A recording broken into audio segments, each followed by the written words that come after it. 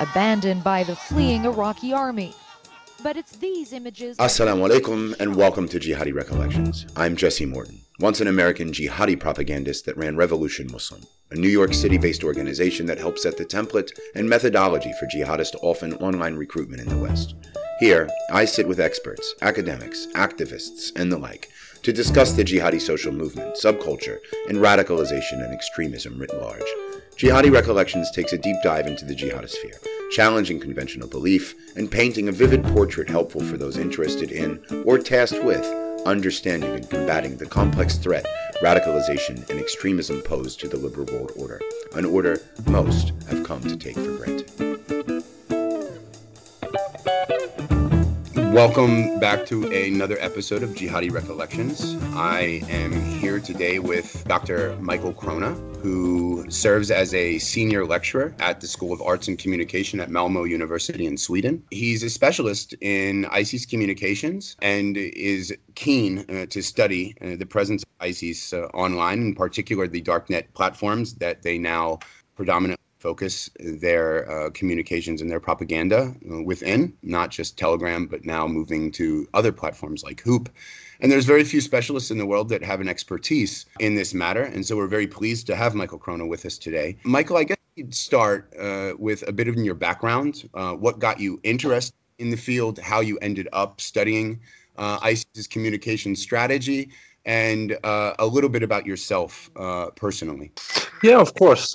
First of all, thank you for having me. I started off, in academic research about 15 years ago, and I did my PhD here in Sweden. And around the time of 2011 and the Syrian civil war, I started looking at the Arab Spring and how the activists were using various platforms in order to promote democracy and how they mobilized.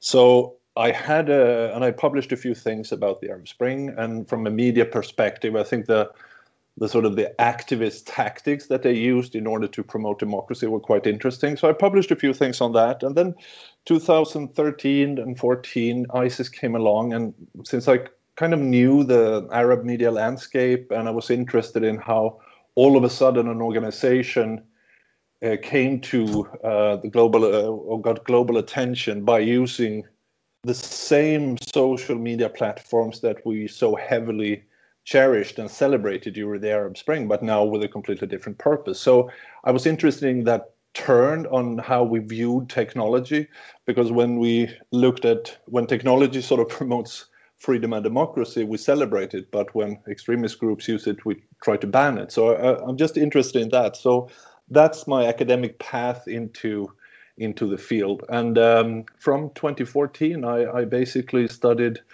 the Islamic State. I started monitoring open social media platforms like Twitter, Facebook, of course. But as many people know, after a few years, they moved and migrated much of their communication to encrypted platforms.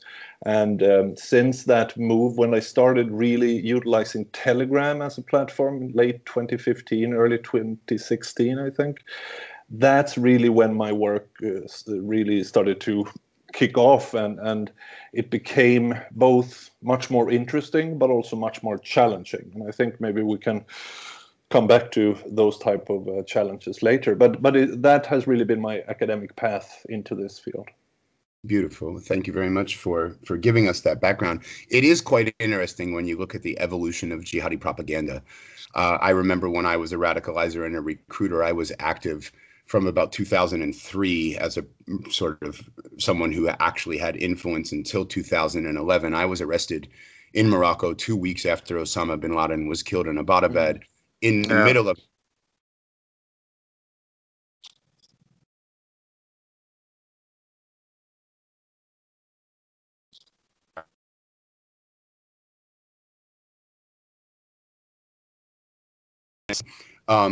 the entire focus of attention became how do we deal with the utilization of social media from extremist organizations. Yeah. But there was quite a precedent for it beforehand. And this delicate balancing of the protection of individual rights of free expression and then the utilization of social media to disseminate terrorist content, it always seems like the jihadists have been one step ahead of the game.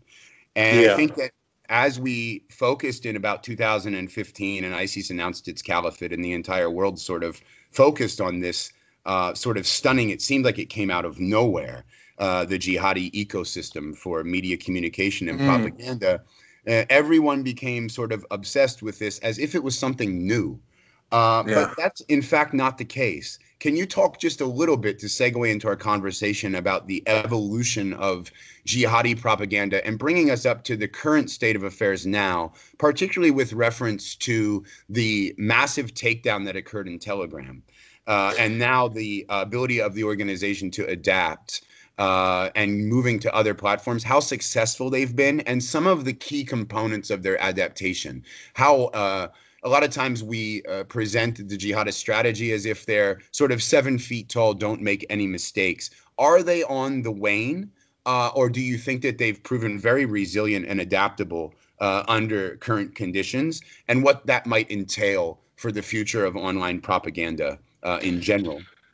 Yeah, it's a very complex question. Let me try to break it down. The evolution of jihadi media goes way back, 30 years or something. Of course, it changed when we, in the mid-90s, starting to get any internet technologies, and we talked about Web 2.0 coming on. But I mean, using the contemporary technological sort of platforms in order to promote messaging and recruit and inspire, that has been there for several decades. And I totally agree with you that much of the discussion, and I have noticed that a lot when it comes to, in particular, ISIS, that we seem to believe that they are groundbreaking in the sense that they are using technology or using it massively, which is, I mean, it's both correct and incorrect. It's not groundbreaking in the sense that terrorist organizations have used this for a long time, both from the right wing and from the more jihadist scenes. So that evolution goes long way back. And I also think it's a general public, often a misconception that ISIS started or came along in 2014 only. The evolution of ISIS and its its trajectory to develop what it became back then goes back about 15 years. So it's also 15 years of developing media strategies. So we see the climax of it in around 2014, 2015, when they managed to have an extremely strong presence on Twitter, for instance, before Twitter started to censor more heavily. They had hundreds of thousands of sort of accounts or based on bot systems to promote their messages as well. So it's just that the technology that came in 2014 that they started using, that was just a technology that made them have a more vast reach of their message. That's a sort of a quantitative aspect of it. The more qualitative, when it comes to the messaging, the narratives that they have promoted, that's when it becomes more interesting, I believe, to discuss how they separate from previous groups or other contemporary groups at the time. And as a media researcher, it has been hugely interesting to look at how these narratives are so deliberately tailored and segmented and targeted to specific audiences. That I haven't really seen before. I'm not an expert in the history of jihadists, but I have not seen that type of awareness of their messaging in who to try to reach, how they try to reach it, and what are the implications or effects of that type of media campaigns. So I believe that when it comes to, if we talk about their success in using media operations, I don't like to talk about success because it sort of promotes their brand, but they have been successful and to some extent still are in order to adapt, I believe. You asked me before whether or not they knew what they were doing. My impression is that the obstacles that have came along in the last 6 years, They have had, of course, setbacks, but they have managed quite fast to maintain the online presence, to maintain the narratives, to adapt the narratives to political circumstances, and still have a quite strong brand online, which goes in line with the perception of success. So they have focused a lot on propaganda that exhibits successful operations, but because when there is a success in an organization, there's also an interest in new recruits. So, and that goes along. So that's why the media operations are really important, I believe. But the takedown on Telegram finally, which happened, the major takedown on Telegram, which happened, I think it was in November last year. I think that showed two things. It showed that authorities and intelligence services have the capability of reducing their output when they coordinate their efforts. But it at the same time shows that given some time, groups like ISIS still have the human resources to actually take that obstacle and make it into a new possibility, which in practice means that after Telegram takedown happened in November last year, they expanded to hundreds of platforms, because the major communication practices, both especially by supporters, were based on Telegram, and they were quite isolated there. And people like myself who follow them, it was quite easy to monitor them there. But when they expanded early 2020, it became much more fragmented, much more difficult. And since then, I see a development where this expansion is not necessarily growing even further, but they are still very active on a number of platforms, which I think is alarming when we look at the fact that one of the triggers for that expansion was actually an intention to shut them down. So my impression is that they are very, very flexible. They adapt to circumstances. And as long as they have a global network of supporters who in one way or another feel included, this is going to continue. I hope that sort of answers your question. Yeah, for sure. And it sets a very good stage, because I think when we talk about researching jihadism, I think that there is, in the field of radicalization studies in general, a lot of problems with understanding complexities. And there's this assumption that social media in and of itself is responsible for the radicalization and the recruitment of individuals. But I would argue that in periods of sort of decline, in periods when a jihadist or an extremist organization in general is perceived to be suffering on the battlefield or suffering in the real world, then the objective of propagandists is to merely stay alive and to sustain the support of those that already support them. The contention of taking them down from platforms like Twitter, Facebook, and now Telegram is that you can eradicate the initial recruitment. Because there won't be new recruits that will come onto the message haphazardly on platforms that they're probably there not to find jihadist information. However, I'm not so sure that that social media in and of itself is the primary variable. I think it's a vehicle. We used to use a term from Ibn Taymiyyah, the classical medieval scholar, who said that it's not the objective of the one calling to, quote unquote, the truth, to make everyone convert to it. It is the objective of the propagandist or the one calling to the truth to make the truth accessible to those that seek it. And I would argue that context is very important, that mainstream media is very important in creating an interest and the initial thirst to find the content or to have the message resonate. And that if someone is open and susceptible to finding the ideas, no matter what you do in 2020 or going forward to suppress access to that message, people will be able to find it. And one of the things that I fear is a general transition from amongst the population of the world away from a more decentralization, if you will, of primary utilization of Facebook, Twitter, and YouTube for information, and more access to outlets like TikTok, like Hoop, like Telegram, And so I don't think that you can really suppress the message. And I'm not sure how you feel about the ultimate consequence. I mean, a lot of people would argue that taking them down off Telegram merely made it harder to monitor and didn't necessarily hinder the committed's ability to access the message. So maybe we could talk a little bit about the evidence that is in the space of the connection between social media radicalization and recruitment, and then some of the strategies and how you feel the ultimate consequences of targeting a process that is heavily focused on taking down content as opposed to combating and challenging content,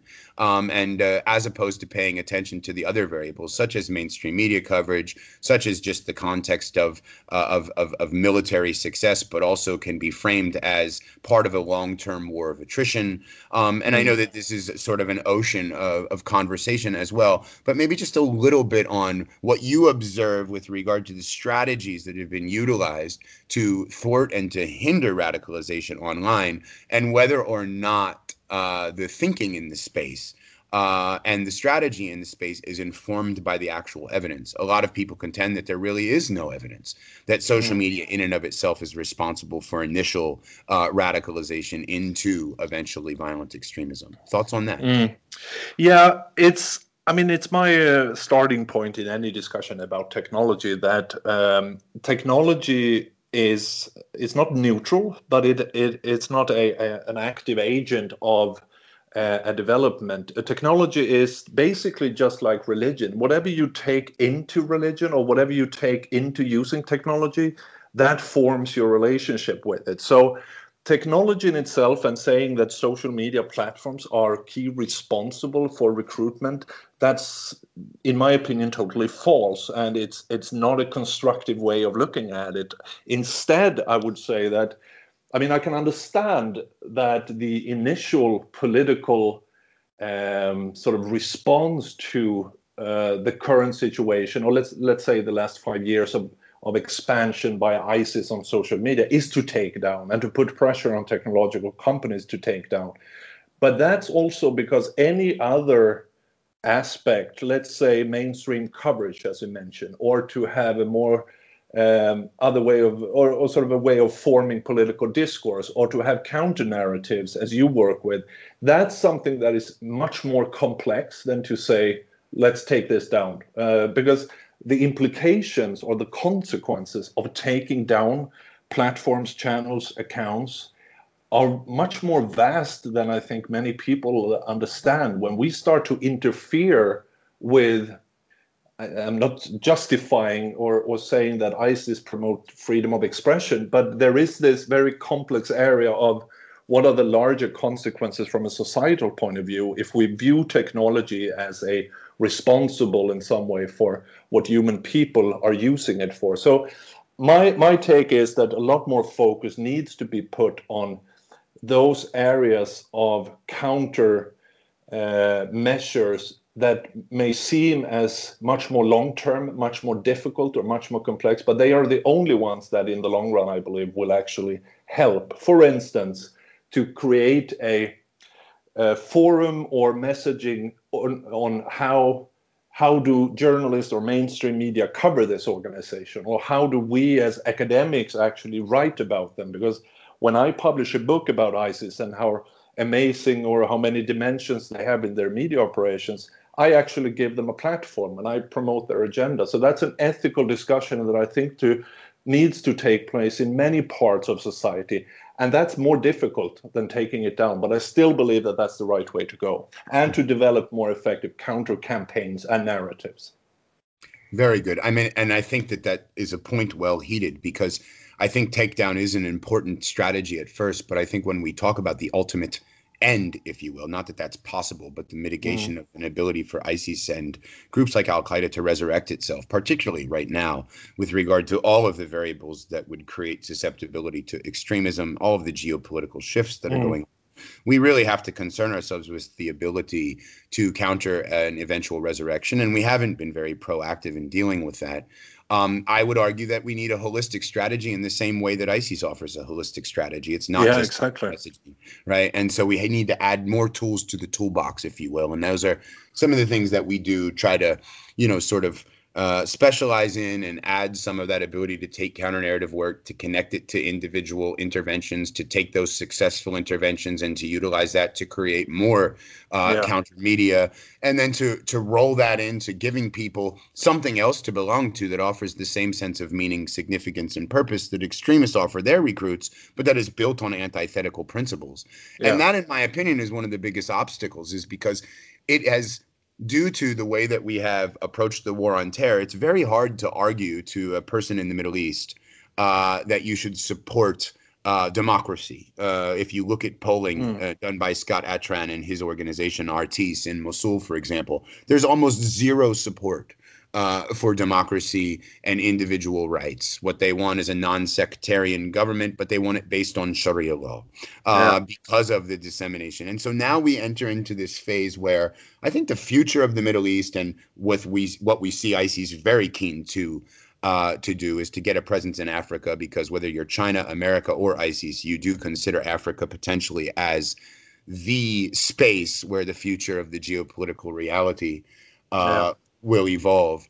And so I think it's about adding those other tools to the toolbox, but I do also think it's important to try to thwart the ability of ISIS to disseminate their message, but it can be counterproductive, as you suggested. Can you tell us, having been the editor of a very interesting book that I have not completed, but did start to dig into, The Media World of ISIS, which you edited with Rosemary Pennington, can you tell us a little bit about what was learned, what was arrived, what we can find in that book for those that want to get a better understanding of background, especially young researchers?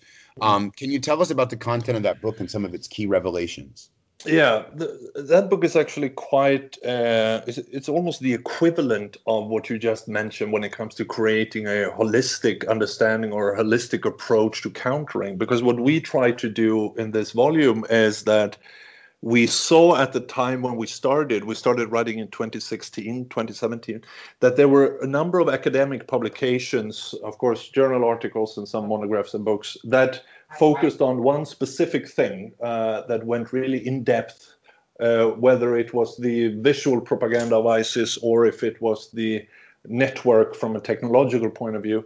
So what we tried to do in this book was to compile a holistic framework for understanding the trajectory and development of the title of the book, The Media World of ISIS, where we include chapters and contributors from various disciplines to write chapters on a specific topic and then compile it into a volume. And the topics we cover goes from the ideological sort of history of ISIS. It goes through how this ideology and how religion are being mediated, what happens in the mediation process when, for instance, Islamic scripture is being presented in a visual form. We include chapters on the technological networks that they utilize, their reliance on supporters around the world in terms of their so-called media, mujahids, like the media warriors. And finally, also, we discuss some form of understanding for effective counter campaigns, or ideas for effective counter campaigns. So it's a book that really presents or introduces the various dimensions of this rich field that is the media world of ISIS. And I think, especially for young researchers, it can be really useful to dig into and try to, through the book, create a basic understanding of this vastness of ISIS media operations. And of course, there are many books on the topic. I'm not going to say ours is the best, but our attempt is to really present a holistic understanding, because there are so many dimensions. Individual contributions that are being published regularly now from ISIS researchers are extremely important as well, but they are in depth on a specific thing. This book is a bit wider and hopefully interesting. So if, as a young researcher, if you're planning your PhD or anything on this topic, I think the book can provide a good understanding to start from. Very good. Thank you so much for that. And I will post the link to that edited volume. I have not, as I said, completed it yet, but it is very interesting and does offer a diverse range of opinions and foci with regard to how it looks at the transmedia ecosystem of ISIS. So strong recommendations to read that. Let's transition a little bit and talk about propaganda communication strategy of ISIS going forward, particularly in lieu of what we see unfolding in the world right now. You have a COVID-19 pandemic that has been commented on as a soldier of Allah, part and parcel in the framing of Al-Qaeda, a bit distinction between ISIS and Al-Qaeda. Al-Qaeda is framing it more as a part of its war of attrition strategy, which Abu Bakr al-Baghdadi also adopted the term. And that's a reference to bin Laden's actual plan, going way back to 2004 when he announced that the reason that they were fighting us was not for human rights and democracy, but because of how the West intervenes in the Arab world, props up authoritarian dictatorships, which of course is a resonant message to justify attacks in the West, and then said that we're fighting you like we're fighting the Soviets. We fought the Soviets for 10 years in Afghanistan, and all we have to do now is raise the black flag of Al-Qaeda and send 2 soldiers to raise the black flag of Al-Qaeda, and the United States will exhaust military resources that will only benefit its multinational corporations. And the implications for that was, and I know as someone who had contact with the strategists, the charismatic preachers, and what the long-term strategy was Al-Qaeda knew they couldn't defeat the U.S. militarily and ultimately fragmented into ISIS. But they wanted to create disorder at home to show the hypocrisies of democracy, and so that democracy and individual freedoms could not resonate in the Middle East. And their objective was to pit polarization at home in the West so that democracies would essentially be rendered inoperable and so that they could no longer interfere in the Middle East.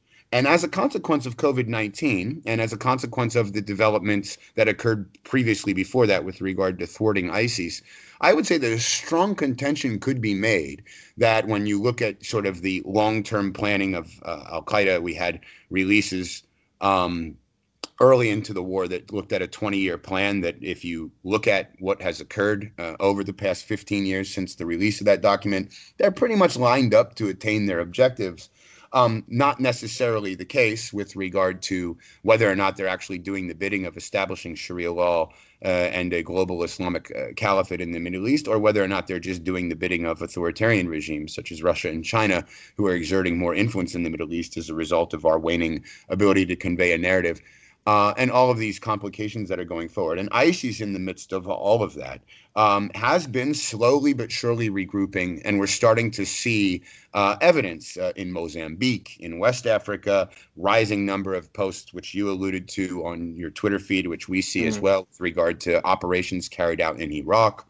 And so in no way, shape, or form is the enemy dead, but also in no way, shape, or form is there a heavy concentration in the field of countering violent extremism any longer on jihadists. It seems like everything is shifted to the domestic ambit. And I might add that that is totally conducive to the long-term strategy and the plans of ISIS. When they look at far-right-wing extremists carrying out terrorist attacks against their own governments, when they look at the protests, they comment frequently on them as indications of decline. And so when you see commentary in ISIS chat rooms, Arabic, English, and in other languages, how much reference do you think they're giving to the current context? And do you think that they feel like they are in defeat, or do you think they feel like this is part of a passing phase that they'll ultimately be able to resurrect themselves out of nowhere, sort of like we saw them burst onto the world stage with the split between Al-Qaeda and ISIS back in 2015 when ISIS prepared to announce their caliphate, and we then had to proceed to deal with that for exhausting a lot of resources and exhausting a lot of efforts. Yeah, I mean, it's interesting to see the development of these type of discussions, and as you also put it quite eloquently here, the ambitions or the visions or strategies for ISIS in the midst of a very complicated region right now with a lot of actors, that's quite interesting to mirror when you look at the chat rooms and forums and discussions among the regular, in brackets, supporters, because what I have seen over the last 6 years, it could be good to know also that I have followed these forums and monitored these chat rooms almost on a daily basis for several years now. So I have seen differences in how they express themselves, what are the talking points, and how do they sort of perceive the organization. And in the the COVID-19 situation is one thing, but aside from that, I think the expansion and operations in the African continent, for instance, is something that is not really being discussed on an individual supporter level. What is discussed there is rather as I said earlier, the organization as a whole, the idea of the caliphate, the ideological construction of the caliphate as still very strong, despite the losses of landmass. And also they discuss ways forward. And the majority, or should I say the dominant discourse among supporters, whether it's in Arabic or in English or in French or in German, it's actually that there is no, I don't see any real fear that they are decreasing in significance. They feel more and more empowered as supporters and as participants in this movement that is the Islamic State for them. They see themselves as really important in the media struggles. They produce, the production of propaganda that are being produced by supporters rather than the official organization and media departments have increased significantly. And that's everything from pamphlets to posters to videos to photographs. It's quite extraordinary to see the online communities grow with a sense of strength still and sense of looking forward rather than looking backwards. Narratives of retaliation, and as you said before, the strong core narrative about how the West has interfered in the Middle East, that's always there. But in time, and especially during this year, I don't see any decline. I don't see any doubts. There is, for instance, when it comes to the split between Al-Qaeda and ISIS and the ideological differences, and now also including the Taliban movement's connection to the US, that is being discussed quite heavily. But those discussions among ISIS supporters are predominantly focusing on isolating themselves from Al-Qaeda, from the Taliban. They don't see them as pure. They see ISIS only. And that sort of incubation of self-belief is quite remarkable. So that's my overall observation at this point, among looking at maybe 200 channels or chat groups that I follow. Very good. Yeah, it's fascinating for people that do try to understand this realm of extremism to see how it is very important to have the in-group, out-group with regard to the kuffar and the believers. But it's all the more important and all the more interesting inside the jihadi milieu to see the in-group, out-group amongst the in-group, so to say. Yeah, exactly. So the eligible in-group and the and then their demonization once they don't accept the narrative of ISIS, as Jan Berger has, I think, really interestingly framed an attempt to set some parameters around defining violent extremism, how it works, and what we need to look for with regard to social movements that are extremist. And it is quite fascinating with regard to ISIS, the zeal, because of the extremism, because of the ability to point to the success, and because such heavy efforts were placed on delegitimizing Taliban, delegitimizing Al-Qaeda. And I think that was a very wise move by ISIS in the midst of that fracture and sort of separation between Al-Qaeda and ISIS to do that, because it has made a serious amount of commitment. And that's really, in a period of network contraction or of decline, it's really important to have that decentralization. I think what we're seeing is very much, with regard to ISIS, is very much akin to what we saw with regard to Al-Qaeda, when I think the first person that pointed it out in an academic sense was a political scientist in the Middle East, Mark Lynch, who called it Al-Qaeda's constructivist term. meaning that apart from a realism and a top-down hierarchical structure, they had decentralized because they were under assault then in the area of Afghanistan, Waziristan, and Pakistan, and the leadership could not communicate nor direct attacks, that what they had basically sustained themselves through was becoming an idea, an ideology, an ideological movement that could be disseminated anywhere in the world, and that all supporters should disseminate to the best of their ability. And I know us living in the United States at that time and our colleagues in the UK were able to do things people in the Middle East could have never done, adulterating and utilizing free expression and the preservation of free speech to do so, and still to stay within a legal framework. And I think ISIS is basically taking the same turn. And in that sense, we as nodes not directly connected to the network, but loosely affiliated with those charismatic preachers that were able to sustain the message because we could produce output that unrivaled the ability of the organization. And that's, I don't think ISIS core propaganda is in any way diminished. It's certainly not as powerful as it was, but the rise of the supporter and the enhanced quality and quantity of their messaging is quite problematic, particularly if context changes. And so if you get another attack on Western soil that could galvanize support and show resilience, or if you get a territory in Mozambique where they took over a port, if that happens in the Arab world, for example, something along those lines, and there's another sanctuary, maybe there's a possibility for a returning wave of migration from west to east. We don't know what will happen, but increasingly we see ISIS becoming more of a message and a movement, a decentralized movement than it was originally designed for. And so talking about the future, what kind of shifts do you see, and how resonant do you believe the message will remain? And some of the things that researchers and people that are interested in this space should be weary of proactively, because a lot of times in the academic, empirically backed community, there needs to be some sort of evidence that then shifts behavior and concentrations onto a particular subject or space.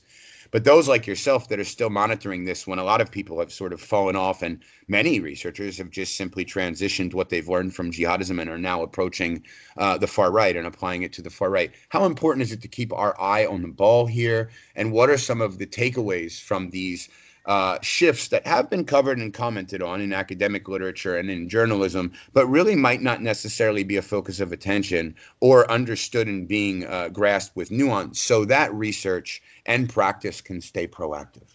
Yeah, it's it's, in my experience, the necessity of maintaining a close watch on these groups, especially when the media attention or the media spotlight is aimed at something else, like the COVID-19, for instance, in the last 6 months, the importance of actually not believing that groups like ISIS are diminishing just because our mainstream media doesn't talk about them. That's very dangerous. We saw it also after the killing of bin Laden, where people thought that, well, that's the end of the jihadist movement, but that actually 3 years later we got the Islamic State. So I think during the time when we are having challenges in various aspects of society and the media attention and political attention goes down, I think that's when it's most important. That's always been my core in the work I do here, that I am much more vigilant during periods of time when there are not high-profile attacks being discussed, because that's really what I believe when, especially, as you said here earlier, about the galvanizing supporters and make them more engaged, that's when it really starting to happen something. And that's when I think the future developments are also being formed. It's interesting to see how the different challenges, let's take the death of Baghdadi, how that challenge was turned into a new path or a new direction without actually the organization losing support or anything. There have been no evidence of that. They managed within a few days to present a predecessor, even if the information about him up until the last few days actually has been quite hidden.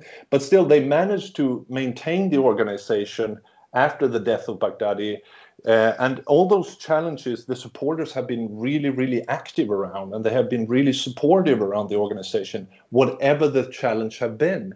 So I think that's something we should learn as researchers when we study, especially the jihadist groups in comparison to the right wing, that these are not groups that come and fall depending on political opinion or whatever is sort of current at the time. They remain, they have a steady, fast sort of ground to stand on. And that ground, I think from now on, what happens with the Islamic State when it comes to presenting more information about their new caliph, what direction do they take, especially now when they have almost greater support than ever before online, not necessarily on the ground, but online. The networks are very, very active. They keep expanding. So Islamic State is entering a new phase under a new leader. And this time, if we compare it to 2014, the vision and strategies may be different. As you said, they have now expanded to other parts of the world. They have left their regional state project. But this time they also have a very, very highly equipped, vastly reaching human resources support in terms of online supporters who would do anything and are more engaged than ever, basically, to help spread this movement even further and to emphasize the ideological narratives and messages that also comes out of the official organization. So it's an interesting phase from a media research point of view at this point. What happens now with the networks? How much can they expand? How can they keep a cohesive narrative together when it's quite fragmented? But that's really what I'm interested in. And I think it's more important than ever not to lose sight of this organization, even if the media doesn't speak about them anymore. Yes, I agree. I think it's really crucial. And what you said about their resilience and the amount of support that you witness as you monitor it flies in the face of what most people would assume. Yeah. I think not just the general public, but mainstream media, but even researchers in the space have seen such a decline that maybe it's no longer worth monitoring. But in fact, for people that actually do monitor, they are quite adept at adaptation. Yeah. And those that are committed now number it's like we say when regard to Al-Qaeda, like at the time of 9/11, there's now more Salafi jihadists that are supportive of 9/11 than there were then.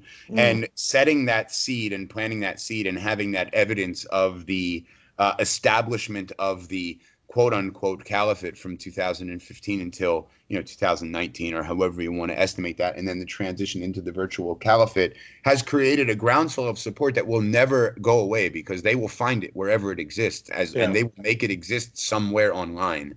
And so online radicalization and violent extremism and studying jihadist narratives utilizing that is a gateway into understanding a lot about preempting resurrection and particularly the importance of not keeping your eye off the ball. 2011, bin Laden was dead. Arab Spring crept in. We thought the democratization of the Middle East was inevitable, and everyone took their eye off the ball until Boston Marathon bombings blew up. Syria turned jihad. And so these things jihadists are quite used to. And if you're part of a movement that doesn't necessarily determine success based upon worldly success, but also considers fulfilling an obligation of proselytizing the message as success in a world to come, it becomes a serious enemy that no one should take their eye off of. And I'm not saying that people aren't monitoring this and researching this, but I do think that there has been a wane in attention. And so I want to transition real briefly before we wrap up with recommendations for people that want to get into this space, what they might concentrate on as young researchers, and talk a little bit about the emulation. I know that you're not an expert in far-right radicalization or in, that's not a primary focus at least, but it seems like with regard to increasing concern for taking down content on Facebook and Twitter from far right-wing groups in particular, and even now some far leftist groups have been removed in lieu of protesting and violence, that the adaptation that the far right is showing might not be as savvy as the jihadists, but in some way is attempting to emulate them and with some degree of success. So with regard to extremist organizations being learning organizations and how that impacts one of the things that's striking to me is that there was a recent arrest of a Boogaloo Boy, a far right-wing group here in the United States that's anti-government, with regard to their ability and material support, collaboration, and cooperation with Hamas, who they perceive to be anti-Israeli, therefore anti-Semitic, therefore right in line with their purposes of dismantling American imperialism, and it fits the narrative.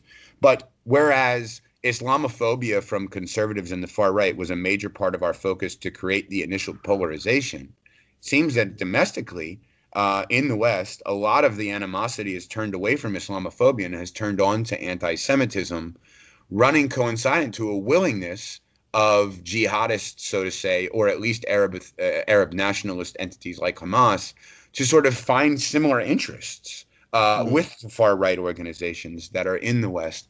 And so with regard to how that impacts jihadist media and jihadist understandings, it runs really coincident to what they consider victory in a war of attrition. And they're watching it, and sometimes they comment on it, although it's not the focus of their attention. But with regard to this learning organization and how to pay attention to these shifts proactively so that they can have research trickle down into policy and to practice, what are some of the, if you have any commentary on the replication of jihadist tactics by the far right, or the sort of symbiotic relationship between far right-wing extremism, reciprocal radicalization, as it's been called, and jihadism, might we see similarities and objectives amongst domestic extremists and jihadist extremists? And are, in fact, we witnessing sort of a replication of the strategy and tactics of jihadists with regard to other forms of extremism on social media? Or is that just simply what anyone would do with regard to we sometimes we're alarmed with the idea that, oh my God, extremists use social media. Well, why wouldn't they be? Everybody uses social media. Is that just a natural adaptation, or do you think there's some learning going on between other forms of extremism and even state disinformation campaigns from Russia and China that have been, and Iran, that have been very successful as well?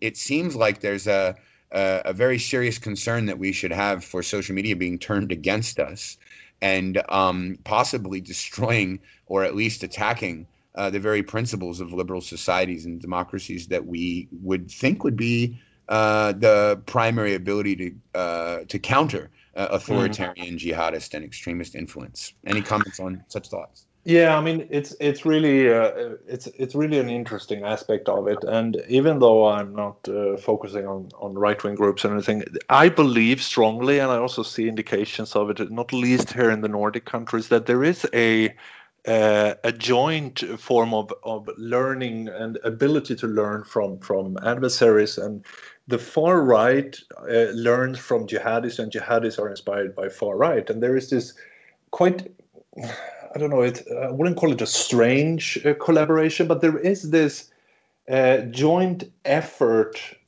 from right-wing groups to jihadist group or extremists to, I mean, they are joined together. The common denominator is that the society that they are living are not the society they want, and they want to oppose that.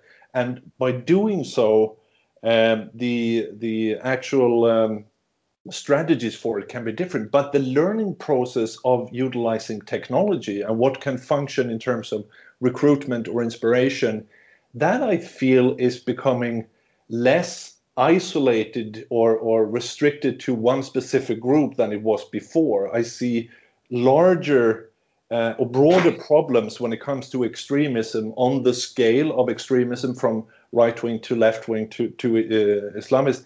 It's just that they appear to me as more open to learn from basically anyone to be as effective as possible. So ideological boundaries, the significance of religion, and those type of social factors, I'm not going to say that I know this, but it feels as if the significance of them is becoming less important for many extremists, and it's more important to be successful in whatever type of tactic or strategy you have. I don't know if you know what I mean. It's just that it seems to me as many groups and organizations are adapting and learning and are open for learning in order to promote their own cause, rather than sticking to a ideological or religious identity. That's sort of my observation of it. in a very short sense. Mm-hmm. Very good, very good. So, how about gaps for researchers, particularly for young researchers? Can we talk a little bit about the uh, importance of understanding media and its role Yeah. in extremism, and some of the gaps that exist in the field, some of the spaces that need filled, and some recommendations for those that are thinking about a career in the realm of studying extremism, and particularly with emphasis on those that might be interested in jihadism, but maybe a little weary on whether or not it's a good career choice, I think we might add. I don't know if I'm the one to give advice on this, but it's actually in terms of the research work that comes to it, and if people are interested in the type of data collection or monitoring when it comes to accessing primary jihadi material, I guess that's quite a specific area, because it comes with not only possibilities of finding interesting results, but it comes with a personal investment in it that not necessarily is healthy. And I think being aware of the consequences, both in terms of online security and emotional investment in this material, is very, very important. That's my experience of it after all these years. Secondly, when it comes to research gap, I don't think we don't really need more studies on the photographs of that ISIS produce and how it has a religious significance. Those studies have been done already. What I think is becoming at least a research gap is again, we come back to this more interdisciplinary and holistic understanding of the context in which media operations supporters, the official organization, actually act in. I think it's really important to connect the dots between various aspects of the media dimension that surrounds ISIS. And that sounds very academic, sounds very abstract, but I generally mean that it's going to be a couple of years ahead where we still struggle. You mentioned earlier in this episode that intelligence service and academics are always a step behind, because the jihadists in this case are very technologically driven. They find solutions and we try to follow. Mm-hmm. And I think in order to get a step ahead and at least be neck to neck with them, it's more important to actually find research and conduct research that combine the various dimensions and factors that are involved here. We shouldn't, as researchers, look specifically on one specific thing too much, because we lose track of the context. So interdisciplinary work, transdisciplinary work in terms of academia, where various disciplines come together, sociology, religion, media, whatever it might be, that type of work is what is being needed. Very good. Well, thank you very much. I want to let everyone know that Michael Krona is an absolute must follow for those that are interested in this space on Twitter. He's at global media _ Michael Krona on that platform. The book is amazing. I haven't finished it yet, as I said, but it is very informative and probably will pique creative ideas about how to proceed, not just for researchers, but also for practitioners. And I thank you for your time today. And if there's anything you'd like to add about what we might expect going forward, or about what you're up to as a researcher and what people might be able to expect coming out from you in the future, or those that you work with, feel free to take us out. And thank you for being here. No, thank you. I really hope to be able to chat with again on this podcast, and I think that my future endeavors will mainly contain continued monitoring, trying to follow these channels, and in terms of publications, as an academic, there is a demand on us to produce journal articles, but I do have actually a contribution in a future a new edited volume where I'm a chapter contributor, and the volume is about jihadi audiovisualities. How do jihadi groups actually skillfully use sound and images in their propaganda to make it as appealing as possible. The book will be out, I think it's December, on Edinburgh University Press. That's it, I think, for now, and hopefully I can come back in the future. Indeed, and hopefully we can merge some of the research with practice at our organizational level and continue to learn from you and your work and potentially even work together. So hopefully this is the beginning of more and more conversations. We thank you very much for sharing your experience and your insights with us. Take care, and we'll talk soon. You too. Thank you.